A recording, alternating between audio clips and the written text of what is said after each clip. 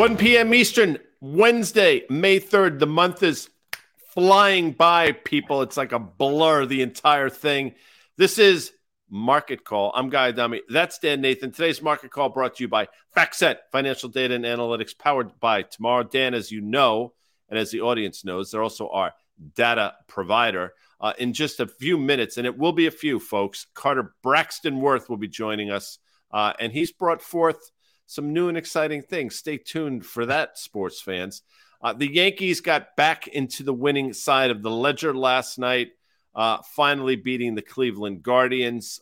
Garrett Cole pitched well, did not factor in the decision, as they say, but he's probably been the best pitcher, not only in the American League this year, but in all of baseball. We'll see how that plays out the rest of the campaign. A lot of lingo there for you, Dan. Did you like that? I did. Nothing on the Knicks guy. The Knicks, they took New York Knicks, even their series against the Miami Heat at 1. This harkens back to a bygone era of basketball when the Knicks and Heat would dramatically play in the 90s. The game is a little bit different, but some of the faces are the same. You saw Carmelo Anthony last night, obviously the great Patrick Ewing, Bernard King always there.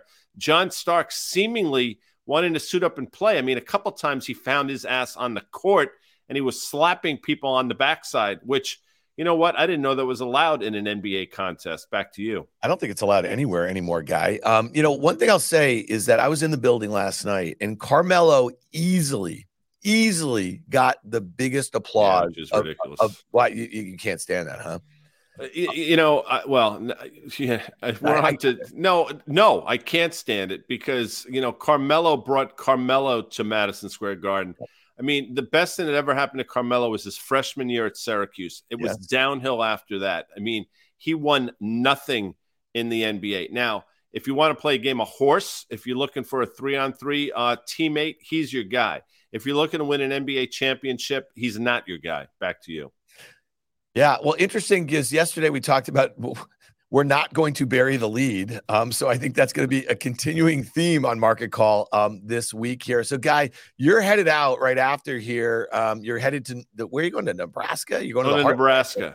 What do you have? Nebraska, as opposed to Lincoln, like a high Nebraska. School reunion with Warren Buffett and Charlie Munger. Like, what's going on here? It's funny. Charlie was actually 2 classes ahead of me, but I remember fondly, some of the gags he used to pull with erasers and chalk. Yeah. All right. Let's get in. Listen.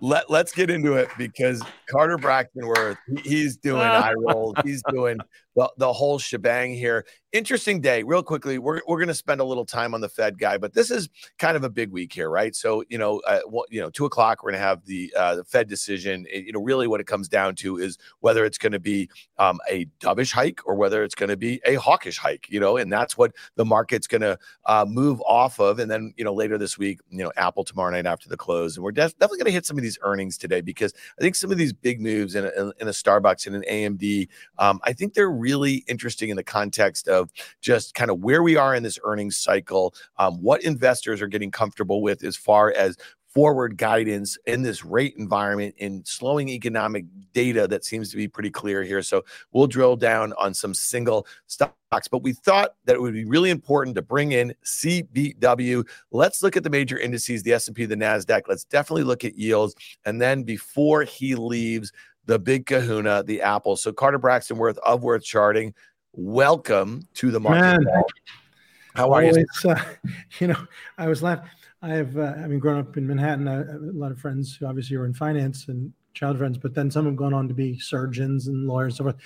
And I was talking to one the other day. I said, this is a guy who's operating on, people in the Yankees and the Giants. And I said, but every day you do knees. It's a knee and then another knee. And he goes, it's true. In your world, it's always different. And the markets keeps you on your toes. You don't know what's coming, as opposed to, I suppose, if you do 3 to 5 knees a day, you know what's coming. It's another knee. It's interesting how, in that profession, you can really hone your craft. Yep. And over a period of time, you are, people say there are no experts in our business. And that's because it's exactly that point. You could become an expert in that surgery because you do it over and over again. We can do what we do over and over again, yet the outcomes are always different because the market is so humbling. I appreciate that comment there, Dubs. Yeah. Well, just Carter, and that's one of the things about pattern recognition, right? You look at thousands of images a day, and you're basically, like that sort of, that process probably helps you arrive at just an expertise. And again, the thing that we can't put our arms around is what the market's going to do and what, I guess sentiment is. And that's one of the biggest shifts as it relates to all that. Predicting the future is a tough thing. That's what we're all trying to do it. Hey, with real money, right? Carter, before we hit the major indices, I'm just curious, I don't know if you heard my comment about like at this point of the earnings cycle and to see like an AMD, maybe they can pull up the AMD chart, down about 9% or so. And, the semis have been just this area back and forth over the last 2 years where there's been tremendous outperformance at certain times and then tremendous underperformance. And so, from the lows, there was tremendous outperformance. I mean, the SMH, the ETF that tracks the semis, was up 60% off its lows when the S&P was up about 20% off its lows and the NASDAQ was up 20% off its lows. And so AMD, why it's important to us is that it overtook Intel, which we've all been focused on for 25 freaking years in market cap terms at some point in the last year or so. But when you see a big gap like that, like we're having today at this point in the cycle, what does that kind of mean to you a little bit? Well, a couple of things. I mean, semis, right, have been stalled, even as NVIDIA has made new incremental highs, but they've been stalled on a relative basis for almost 5 weeks and a lot of pressure. The dropping and gapping is not sort of anything unique or special to this particular stock. We know that re-ratings happen news related. Obviously, you get FDA approval for a drug, you can triple. That's a massive gap, right? The accounting is being restated and the CFO is being sent off to jail, you gap down. That's a major re-rating. But earnings gaps, right, are also a thing that are a feature of markets. And it is typically, not to say benign, but they're, 5 to 7%. The big ones are big when you get these epic 20 and 30%ers. But this one, I would just say, is in line with a re-rating lower. The only thing that one can rely on here at this point is it's simply a continuation of the sell-off that's been underway for now several weeks. Where does it at some point become oversold? I would say at the moving average. Yeah, so let me I'm not asking you to comment on AMD specifically. We're teeing you up here as we go. But so here you go. I'll look at this chart and say, okay, the moving average is flattened out. Some might look at this and say we're starting to slope higher in AMD. We obviously have this sell-off. The stock has been trading approximately 55 million shares a day. I think it's already traded 70 today, which probably puts it on course. Maybe let's just call it 2 times normal volume just to round it up. Would this be something you would look at, obviously needing to do more work, but if you're looking for an entry point, Dan's put on some really interesting trades recently, just in terms of the risk reward for a bounce, this could actually set up okay today. Sure. So let's say you remove the moving average for now with one's eye and just looked at the sequencing of the stock since the low. You get a powerful advance October, November, and you get a dip and a pullback December into January. Then you get a powerful advance again, a new intermediate high, and then you get a pullback, and then you get this powerful advance that took us all the way to the highs of April, and now the next give back. This is pretty good sequencing. The drop and gap is unfortunate because it in many ways, when you do drop and gap, you belong there. You've been re-rated for a reason. But the cumulative decline, percentage-wise, once the stock is down to the moving average, is a level where I would say, at a minimum, you could sell a credit spread, put credit spread. Yeah. Hey, Carter, real quickly, we have a chart going back a few years here, and I'm just curious what you make of this, because when you kind of stretch it out a little bit, I see what you see, and I see the moving average, to Guy's point, that's flattening out, and you still have that uptrend. It did break, the uptrend that's been in place, at least from, the late December lows here. But when you look at it in this way, does this look like a massive head and shoulders top to you, and do you think there's risk maybe down to 60 if it can't hold that moving average? Sure, it has all the elements. I mean, there's rules of symmetry, right? What you do on the way down is often quite symmetrical to what you did in the preceding advance. And you can see how symmetrical all of this is. Now, if they played out every time the way one's eye sees it, then, it would be easy. And we know the market is not easy, which is to say it seems easy. And I'm not saying you've said that this is going to conclude itself down to that green line. Certainly something to be concerned about if one is long, but the here and now, I would say on an intermediate basis, the sell-off from 100 plus, if and as we hit that moving average at around 79. My inclination would be to cover shorts if one has made some good money here and or play for a small bounce. All right. Well, let's get into it because, the Fed meeting here today, and, we've been tracking your work on the S&P 500 for weeks now. You've called it at certain instances a pair of twos, but you also have your own biases of where you think it's going here. And it really feels like that, with the VIX where it is, it got as low as like 16 and change the other day, and it's only 18 right now.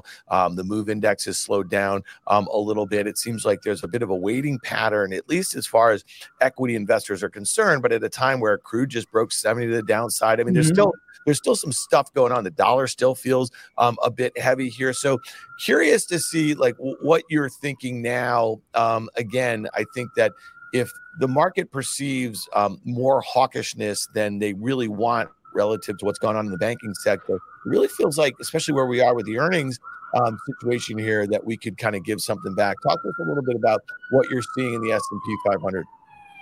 Right. So, I mean, the chart of the S&P is what it is. It's sort of the weak form of analysis, and we'll look at it. But the internals are poor, and I think we had some tables up there, and if we want to look at those briefly again.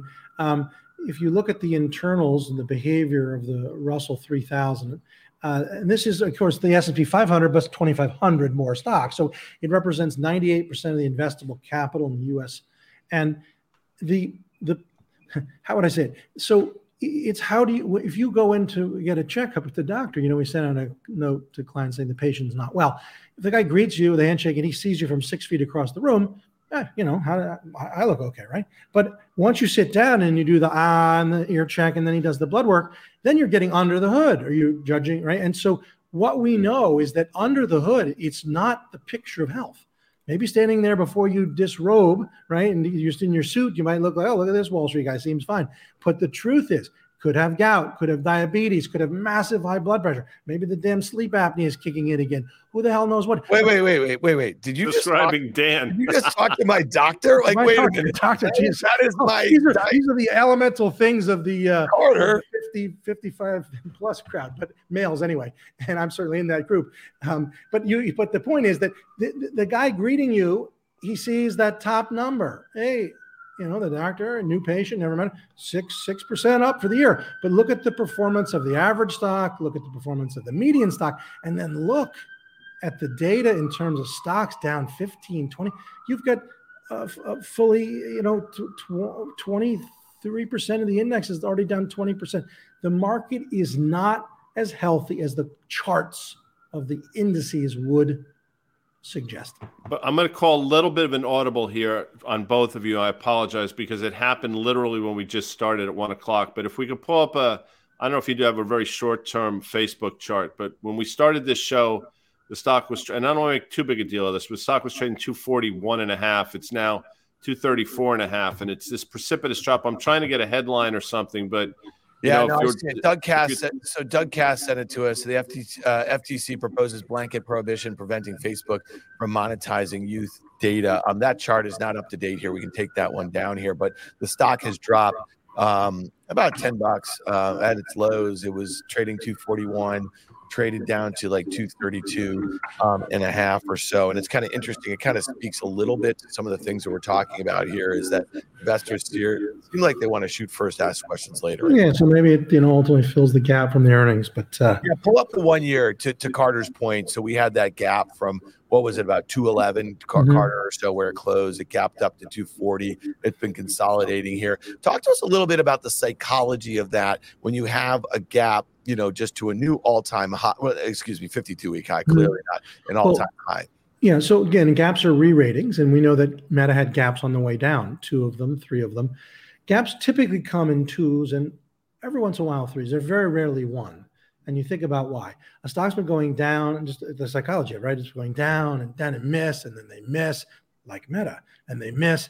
And then when they come out with something that's not as bad as people feared, people are like, whoa, they stock gaps up, and analysts, they don't believe it. They're like, that's a one-off. It's something still wrong. And so they haven't moved their targets up enough. They haven't adjusted. And so then the next 90 days go by and the stock reports again, and you get another gap. Now you've got people under pressure. The director of research comes in. He's in the research department at Goldman, Morgan Stanley. I've been right. And they go, listen, you're the low on the street. Everybody else has moved up their price target. You got to get in motion. So the guy who's got a low target feels pressure, right? And so at some point, though, the reason it's very hard to get 3 gaps is that think about what analysts have done, and we can look this up. I'll just do it right now. They move their price targets up to adjust, right? So analyst price target, I have it right here on the screen. At the lows, which is incredible, they had a price target of 140. And guess when this was? This was at the beginning of the year. Now they have a 265. Meaning they've moved up the price target because the stock has moved up. So what comes along next is likely to be not enough to cause a gap again, which then leaves us the question, does it ultimately fill the gap left behind from the earnings? Sure. Let's go back to the regularly scheduled program and look some of the charts you brought, Carter. And I apologize for doing that, but that's obviously a pretty systemically important company. Anyway, please continue and let's go down the other road. Yeah. What were we looking at? We're going to start looking at the S&P charts. Please, let's do it.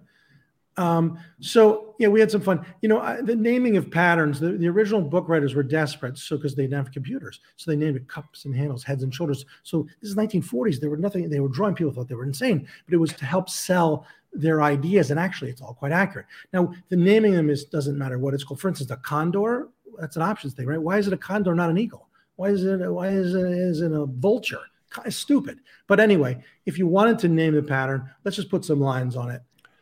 Hold on a sec. Draw one more. Bring the next iteration because I got the name of this thing. Are they going to lose the rocks out of the bucket here? I mean, put it this way. Otherwise, the bucket's supposed to lift up here and push this thing into the dump truck, which is off to the other side of the screen. I mean, that's a heavy lift. Well, can I name this? Can I name this for you, Carter? Because I'm a student of history, as you may or may not know, and I look at that, and I'm going to name this now, and you can use it in this week's musings. This would be the Trojan horse formation.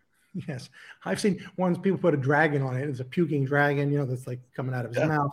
This is the you call it the caterpillar. But either way, look, this is all just fun stuff. The reality is, if we take away those lines and go back to the original without the market. It was very steep and uncorrected, and it took a pandemic to correct it in 2019. And then, my goodness, the government steps in and prints a whole bunch of money, and they stop that madness down there at the 2020 low, and they pump this baby all the way up to the late 2021. And now we get the sell-off that we've had of 2022. S&P drops 27, NASDAQ 37%, and here we are sitting here. And I don't see where you get 4,500, 5,000, a lot of bullish targets out there. That doesn't wash with what I see. Yeah, fair enough. When you think about I think it's about valuation, Guy. We quote John Butters from FactSet all the time as earnings insight, and every week they put out new data where the S&P is trading relative to the 5 and 10 year averages. And what I can't get my head around is that is where we are at the 5 and 10 year averages, or, between 18.5 and 19 times or so.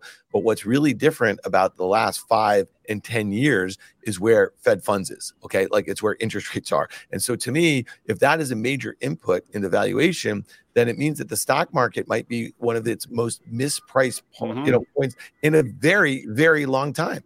Look, there are a couple ways for this to resolve itself. Obviously, if earnings were to reaccelerate, that valuation will get cheaper by definition. That's one way. I don't, for the life of me, understand how that could be the scenario. And clearly the other way is for the market to come down to a more reasonable level, and then valuations get in line with where they should be. I think it's going to be the latter, not the former. But here we are. There's been this tug of war. I think the bull case, there are a couple of bull cases. We had Brian Belsky on probably a month or so ago, and he submitted, given all the turmoil in the world, the market's willing to pay up on the valuation metric for U.S. equities based exactly that, whatever that perceived safety is in U.S. equities. That's reasonable, I guess. I don't see it, but that's out there. The other is this I think, notion, again, somewhat misguided, that in the back half of this year, the Federal Reserve is going to be cutting rates, and that should be obviously supportive of valuations. I don't see that happening either with a 3.5% unemployment rate. Now, we're going to have a lot more data points, I would imagine, in an hour or so from now, but that's sort of how this whole thing flushes itself out. Yeah, and back to rates. It is kind of interesting. 3.5% unemployment, 3.5% 10-year, 5% CPI, 5% Fed funds rate, lots of things matching up here, and none of them make a whole heck of a lot of sense. Carter, let's talk about the 10-year, because when we had that move in February up to about 4% in the 10-year, you were thinking a check back, right? That was kind of the plan here. And here we are. We're now below 3.5%, and you still think it feels very heavy here. Very. And play for lower lows. Yeah, I mean, look, again, the lines are a judgment, right? A conclusion, if you will. Obviously, an arrow, it's red, that's pointing down, is a judgment. It's making a call. It's saying this is what the person who drew the lines thinks, and one could draw the lines any way one wants, and that's important, right? Just as you have an individual security, could be Caterpillar, IBM, John Deere, and one company brokerage firm thinks it's a buy, and the other thinks it's a sell. And so I know there are people that think rates are going up. That's not what I see, right? And so this practitioner, and to my eye, it has all the elements of a top. We know that effectively we're at the same level we were a year ago, right? We're getting into where we were in June. It's now May. And so all of the talk, and that's what has been, a 5% and high fours, it hasn't happened. And so does that mean it has to go lower? Not necessarily. That's my thinking, lower. I think so as well, Dan. And, and I've thought it for a number of reasons. And, I see in the comments section, people are talking about the debt limit and what will that mean for the dollar and what will that mean for rates. In the knee-jerk reaction, if this thing were to continue down the course it's going, this thing being, again, debt ceiling, I do think you will see a flight to quality in the form of bonds. In other words, yields will go lower. And you actually outlined a trade, I think it was yesterday, suggesting exactly that. Maybe it was Monday. I apologize. So I agree.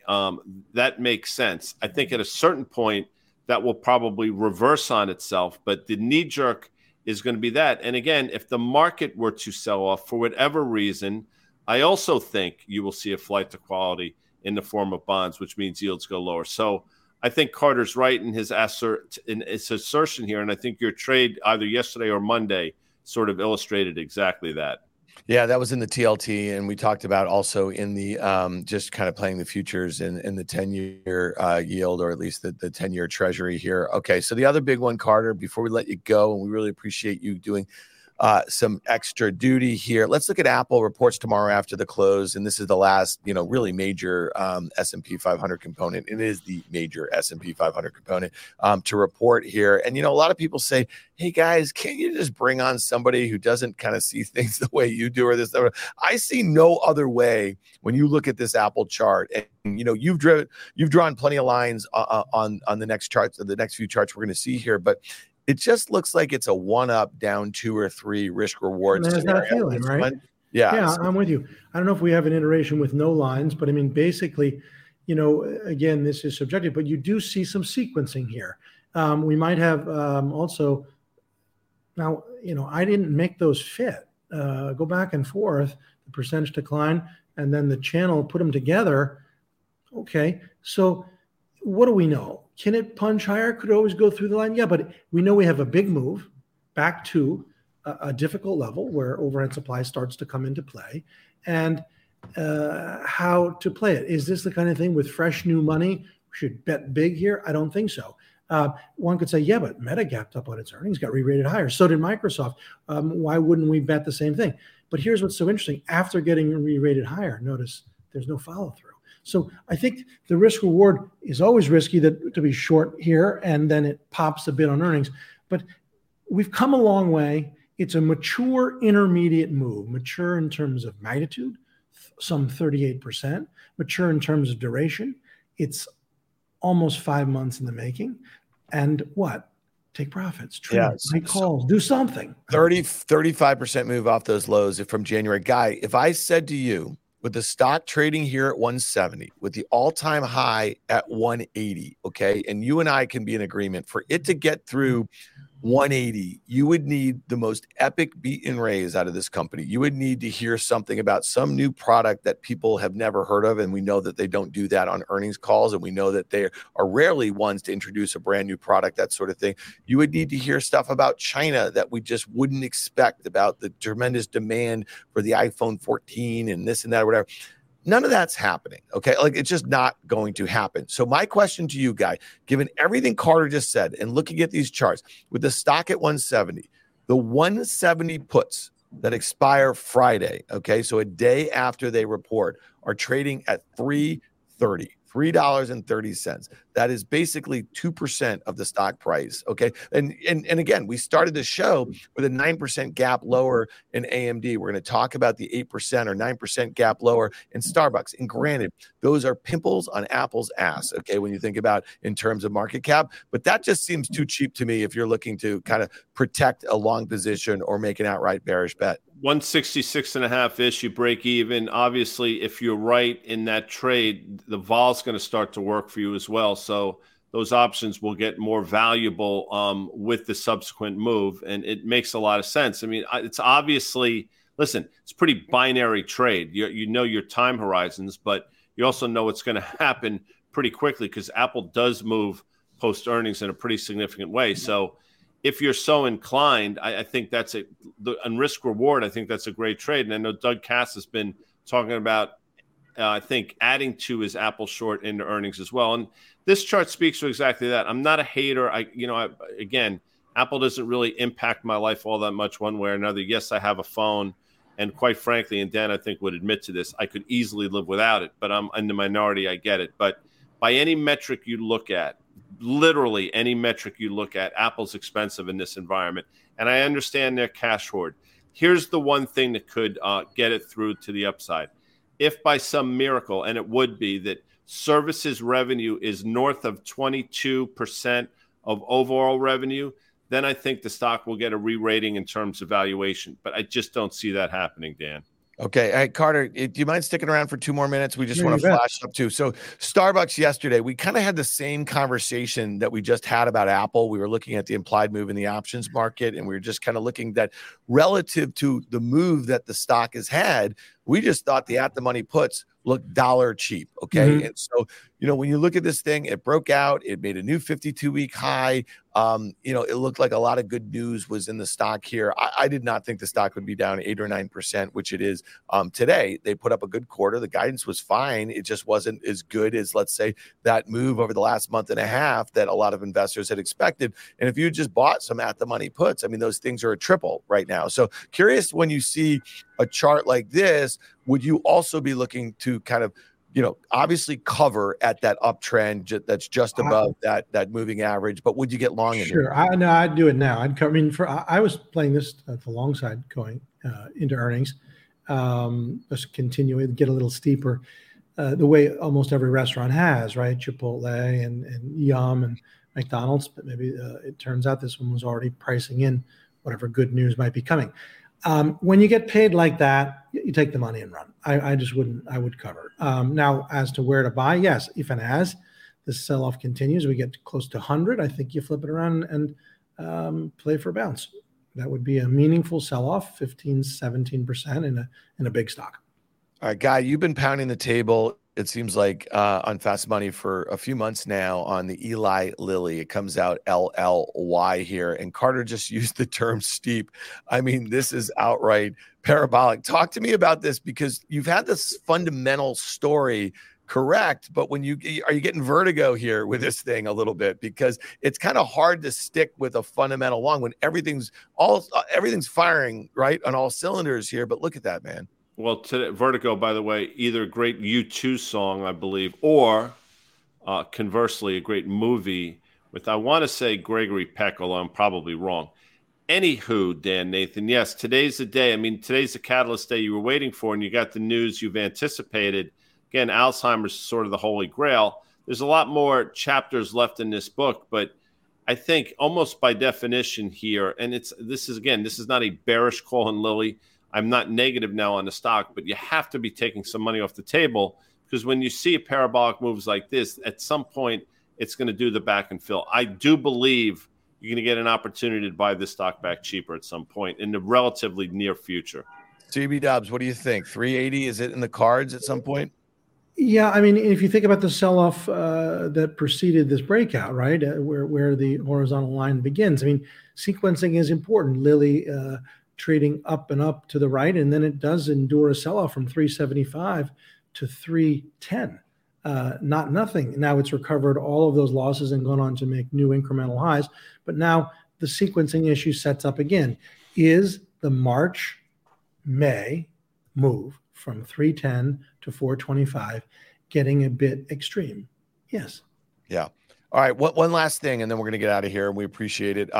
Exxon on Monday, Guy, you and I were talking about crude. We were talking about how you had been bullish of the large integrated stories. Exxon, Chevron reported on Friday. Exxon really briefly made a new all-time high and then came back. And then Monday, just the follow through to the downside, I thought was kind of interesting. You and I both agreed. We thought that this thing could fill in the gap. I introduced a trade idea using options to find my risk. The stock was around 115. This was on Monday. Stock was down 2.5% at the time. And we looked to a June put spread, buying the June 115, 100 put spread, cost about $3.50 at the time with a 111.5 break even. And so let's look and see where the stock is right now. Traded as low as I think 108 and 108.35 this morning. At that point, this trade idea was almost worth a double. And when you get the sort of move that we had in such a short period of time, especially when you're long premium, you might want to think about taking a good part of that off there. And so that's what I'm doing there today. You just, when you got something, when you see a gap, and a stock fills it right away. I mean, to me, Carter, talk to me a little bit about that, because we have talked about gap fills and we've talked about re-ratings. We've talked about all this stuff. The fact that it filled in that gap within a month after putting up really good earnings, maybe they can throw up a 1 year or a year-to-date Exxon chart. To me, that was really interesting, despite everything that the company had to say and the results that they issued. Right. So the stock has fallen back, news related, right to its 150-day moving average. Literally touching it today to the penny. And what I would be doing here at the 200, so it's not at the 200, it's at the 150, and is stabilizing. My hunch, if one has just been paid on the trade that you did, or any short related trade, the number is to take the profits. Guy, XLE at these levels here? No, it makes Carter's right. It makes sense. In terms of just stylistically, when you have a double in a trade in that short period of time, if you take off half, you're in the rest for free. If you can do that math, I mean, effectively free. So there's that semblance as well. But I think the prudent thing to do, if you do nothing else, if you were to take off half that trade and ride the rest, or to Carter's point, if you're seeing stabilization here, there's nothing wrong with, check change, as they say, for you casino players, and live to fight another day. My stance in these stocks haven't changed. And we mentioned the other day that you have seen pullbacks of this magnitude before in Exxon. We illustrated exactly that. I didn't think it was going to happen the next day. I don't think you did either, but here we are. Yeah, and that's the only reason why we're bringing it up today, because it happened so quickly. And I'll just say this, if they can pull up an XLE chart, we know that 45% of the weight of the XLE is Exxon and Chevron. And this one, to me, if it were to hold that 77.5 level, that is the uptrend from the July 2022 lows. It is obviously through the moving average here, but it's done that on 3 occasions, right, over the last 9 months or so. And it's gone on to make new highs, if you will. So to me, maybe the XLE looks like a better play because it's a bit more distributed if it were to go back to that and hold that uptrend. Okay, I think that's it. We covered a lot of ground, Carter. We kept you late. We really appreciate all of your insights and your time. You know where to find CBW. That would be at worthcharting.com. It is one of the first reads that I do every morning. And he also puts out videos walking through many of the charts that he will describe every so often here. We try to differentiate between what you are doing on Worth Charting, because that is just the lion's share of your work. And we'd like to highlight a little bit of it here and there. So, Guy, you know what the saying is for CBW. Let's take him out with it. No emojis, no frickin' hearts, just charts. And I'm happy those law enforcement agents that were circling your block about 15 minutes ago or so, Carter, were not coming for you. Yes, you heard that background noise. No, I think it's somebody in need of something. Who knows? All right. Well, and every Monday and Wednesday, we are in need of the expertise of the aforementioned Carter Braxton Worth. So thank you, Dubs. All right, guys. Dubs. See you, buddy. Well, that's it, Dan. I mean, I'm. What time is it? 1:35. As they say, I'm 5,000, as the kids say. Yeah. You will find me later today at Newark Airport, headed to Omaha, Nebraska. We will be back tomorrow. Now, there's a chance that I'll be there. It depends on the feed, but regardless, you will get EY from SoFi and Dan Nathan for the 1 p.m. market call. I can almost guarantee that the level of the S&P, which is now 4133, will be significantly different this time tomorrow. Don't know which direction, but we will find out. I want to thank our sponsor, FactSet, Financial Data Analytics, powered by Tomorrow. Obviously, Carter Worth. Thank the audience as always here. I appreciate the comments. Yankee baseball today.